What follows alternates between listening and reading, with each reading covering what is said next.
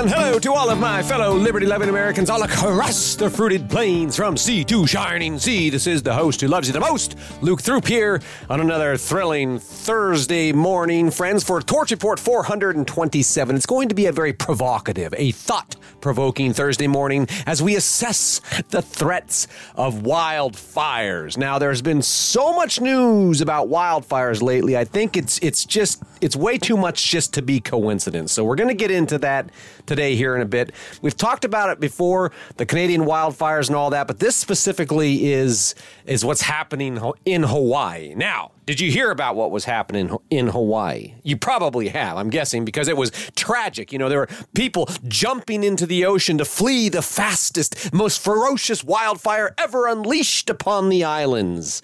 Now, I have to tell you, friends, I lived in Hawaii for 5 years, and one of my favorite towns to visit while I was living in Hawaii was the historic town of Lahaina. Lahaina town. Oh, cuz, you got to go over there to Lahaina. Now, Lahaina was just scorched to the ground. And it's sad to me. You know, I've walked those streets. I've enjoyed browsing the shops, grabbing a drink, soaking up the unforgettable Lahaina sunsets. People come from all around the world to visit Lahaina because of the remarkable sunsets. And anyway, that was then and this is now. Now Lahaina is a wasteland. It's just been laid bare by the worst wildfires ever. And yesterday, as all this news was coming out, I'd spent some time digging into it. Unsurprisingly, of course, there was a great deal of hype, all these shock and awe headlines like, oh my gosh, it's apocalyptic. People are jumping into the ocean to flee the wildfires. Patients are overwhelming the hospitals.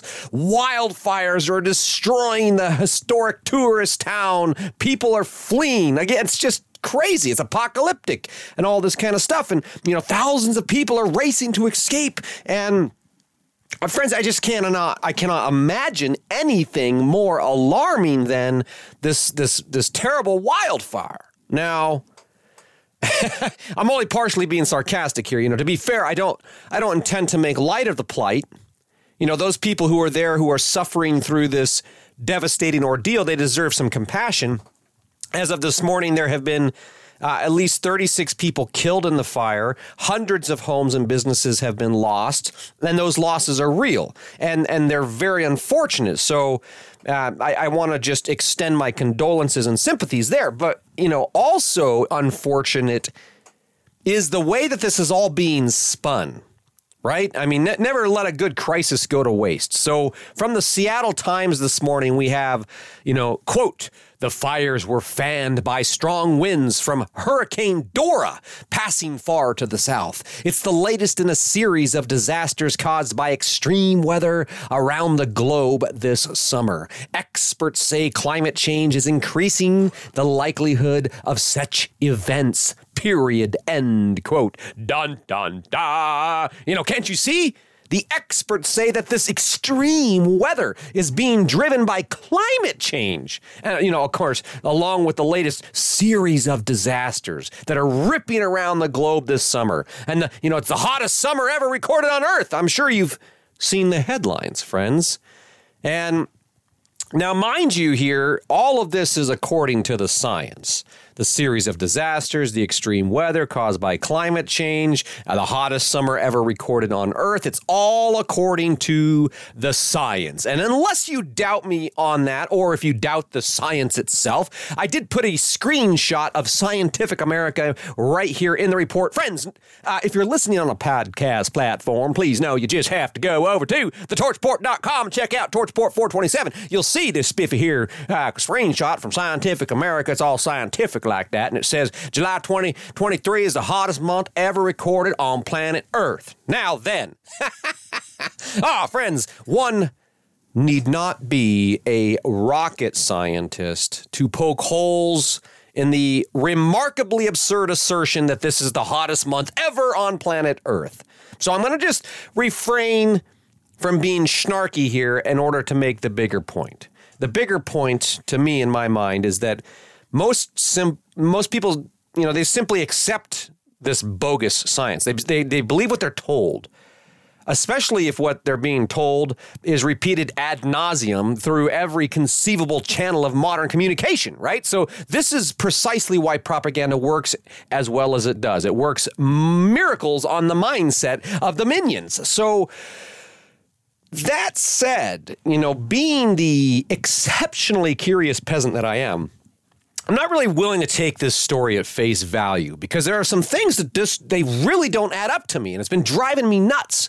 So first of all, all of this hype about wildfires, it's just been relentless since it started. Oh my gosh, in here in Washington State, we're at the epicenter of the wildfires. Of course, the worst wildfires ever in Canada and all over Europe and everywhere. And so all the hype about wildfires being so relentless, it causes me to pause and question the intention of the narrative here. What's really going on? We looked at some articles previously about where wildfires block out the sun and help cool the earth. We've talked a lot about the radical climate cult and all that. The convergence of capacity and intent. Now, second of all, and perhaps, more specific to Maui, all of this has the trappings of shock and awe distraction. Of course, all these apocalyptic headlines, people fleeing into the sea, that is perfect shock and awe distraction. I mean, who cares about Joe Biden illegally wheeling and dealing with the Chinese Communist Party when people are fleeing into the ocean, right? I'm sure you get my point. Now, think about who is drawn to this climate crisis narrative. It would, of course, be the heavily conditioned minions of the climate cult who typically lurk on the left. And then, of course, those poor, impressionable youth who are suffering through their final years of assimilation at state indoctrination centers all across the country. Those are the people that would be drawn to this narrative, right? And, of course, this is the very same group of people who will be voting for Joe Biden in 2024. Those who I affectionately refer to as the useful idiots. But the useful idiots, oh my gosh, they see the Maui is burning, Maui's up in flames, and people are fleeing into the sea. And, we're destroying the planet. We need to depopulate. We got to invest to reduce the human population. Raise your hand if you want to be reduced. Anyway, friends, I don't believe it's just a coincidence, that the useful idiots are being inundated with this climate crisis, all these headlines about Maui, at the exact same time that the Biden administration, Biden himself has been caught red-handed laundering millions of dollars from the CCP through all these various foreign nationals and a complex web of shell companies and all that crap. Joe Biden is the epitome of an old, rich, white guy, a corrupt politician, and everybody on the left should be able to see that, except they got their heads buried up their ass. Never mind that, friends. I don't think even if they did pull their head out to see what was going on, it would change their votes anyway. But I'm just saying it's not a coincidence that they're not getting that news. They're not getting the news of Biden corruption. What they're getting is, Maui's up in flames. So let me take a step back here for a second, and let's get back to these wildfires on Maui. Like I said, something does not add up. It just does not add up. And I read lots and lots of articles on this. I want to share a little passage from the Associated Press. They say, quote, "Fueled by a dry summer and strong winds from a dry summer and strong winds from a passing hurricane, the fire started Tuesday and took the island by surprise, racing through the parched growth and neighborhoods in the historic town of Lahaina, a tourist destination that dates to the 1700s and is the biggest community on the island's west side." Okay, great. Strong winds from a passing hurricane, dry summer, parched land. All right, those who are squawking, there's a lot of talking heads squawking about how this whole fire was being fueled by a strong hurricane. Friends, it's bullshit, just to call it like it is, okay? According to the Honolulu Star-Advisor, which is perhaps the most reputable local newspaper, the Star-Advisor, as of Tuesday morning, had a article out saying that Hurricane Dora was about 700 miles south-southwest of the islands, and it was moving westward at approximately 23 miles per hour. So on Tuesday morning, Hurricane Dora was 700 miles south-southwest and moving further away from the islands, okay? The storm had already passed well south of the islands before the wildfires broke out. I did put the screenshot of the headline there. Hurricane Dora passes well south of Hawaii. That came out on the morning of August 8th. Now, a critical point. This is a critical point because the narrative is that the fire started early Tuesday and then they spread with frightening speed because of the winds from Hurricane Dora. But that's not possible given the following set of facts. And I put another, Dora remained a Category 4 hurricane just before 5 p.m. It was located 700 miles south of Honolulu. And it goes on to say the hurricane force winds only extended 30 miles from the center. So that would be, 670 miles short of the islands. And then it says the tropical force winds only extend up to 115 miles away. Really? So that's 585 miles away. The hurricane was 700 miles south of the islands. The hurricane winds only extended 30 miles from the center. Tropical storm force winds only extended 115 miles from the center of the storm. And so simple math and common sense say that the storm force winds from Hurricane Dora were still, some 600 miles away, too far away to affect the Maui fires. Fact. And to claim otherwise would be like saying a tornado in Texas was kicking up winds in Georgia, just to kind of give you a spatial reckoning there. It's simply not true that the winds from Hurricane Dora were affecting the island. That's not true. Now, that's not the only thing that doesn't add up about that story, though. So as I was scouring dozens of articles looking for some indication into what actually started the fires, the word was mum. All yesterday I looked. Every time I looked, there was nothing out about what started the fires. There was no explanation for it. And to me, that was the chance the media was taking to whip up their story. Well, how are we going to spin this? Of course, climate change, but what caused it? They still have nothing.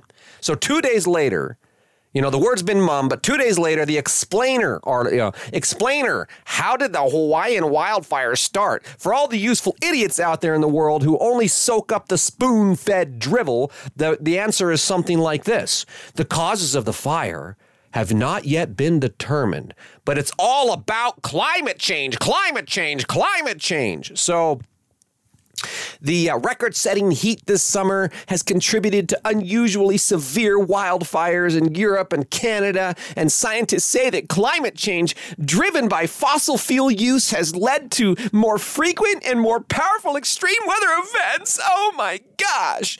Now, that's coming straight out of U.S. News Today. So obviously, people want to know how this tragedy is getting started, and obviously the mainstream media is up to the task of feeding them full of a bunch of crap.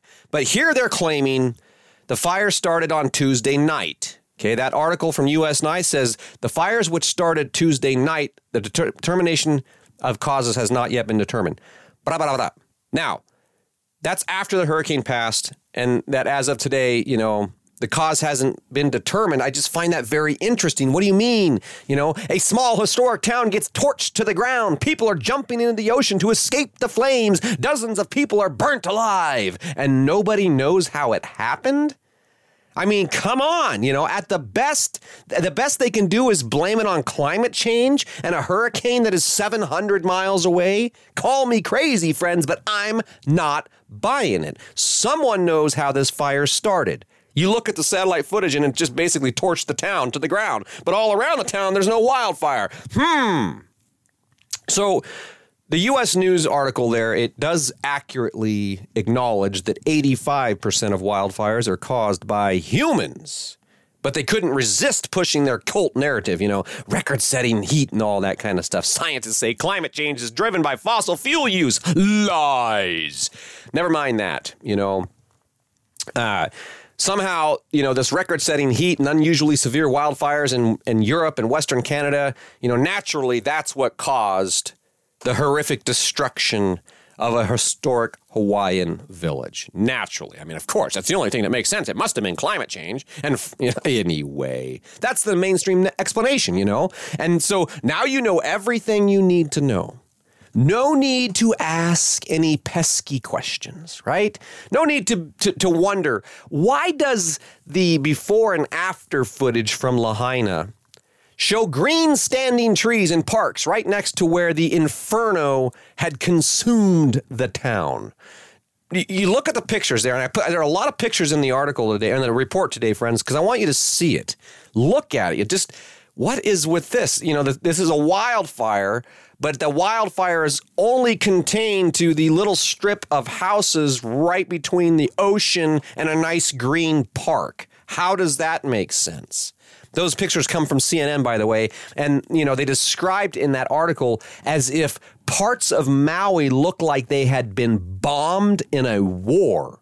And I agree. That's what it looks like totally flattened. It's crazy.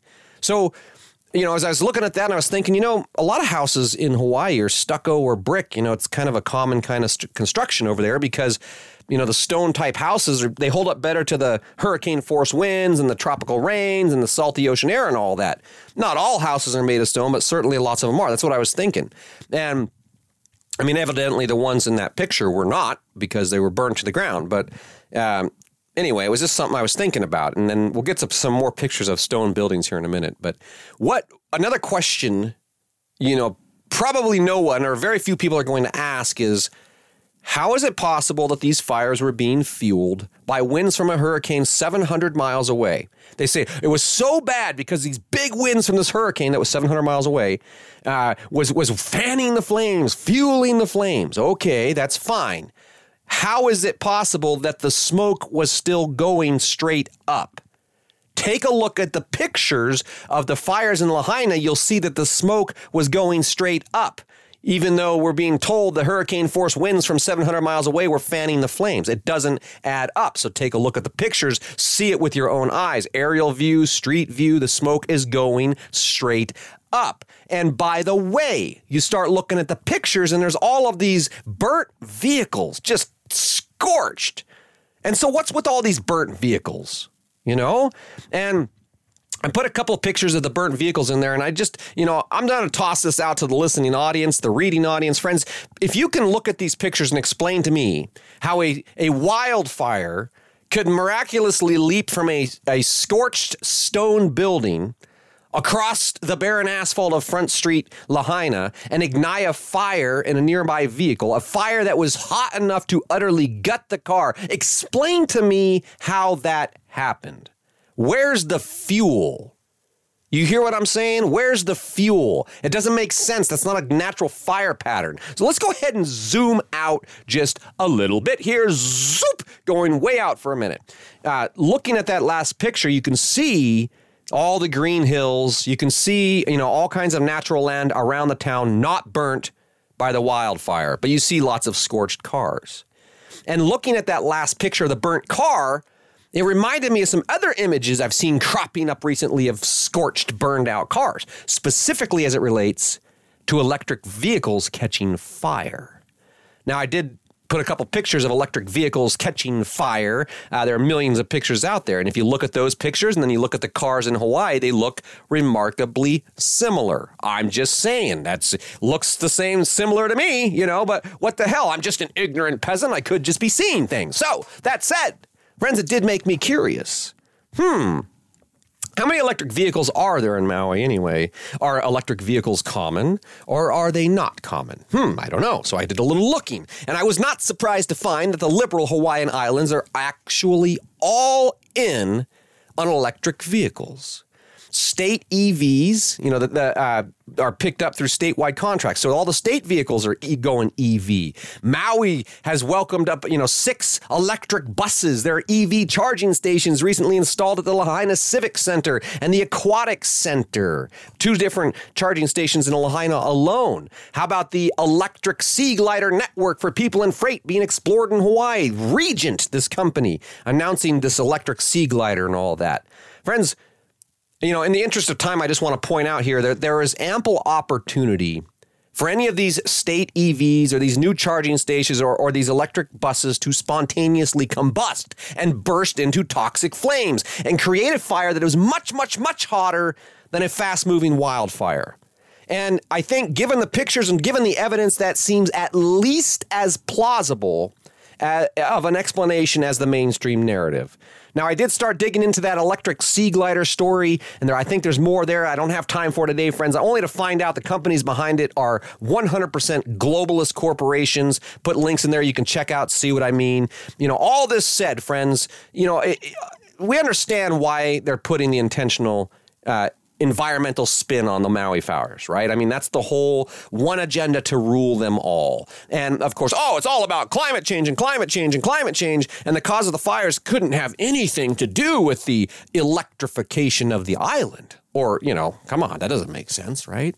And all of this is happening, and of course, the WHO is talking about wildfires, a reminder of the urgent need for them to take control of the entire world. And the United Nations is parroting the same talking points, saying that we're going to see more wildfires, and they're going to be more frequent, and they're going to be more intense, and we might even get a 50% increase in extreme fires by the end of the century if we don't sacrifice ourselves to the global cabal. Friends, I'm sure the electrification of society will have nothing to do with these rapid spike in increasingly extreme fires, So I guess what I'm trying to say today, friends, is when it comes to assessing the threat of wildfires, the global narrative is really all you need to know.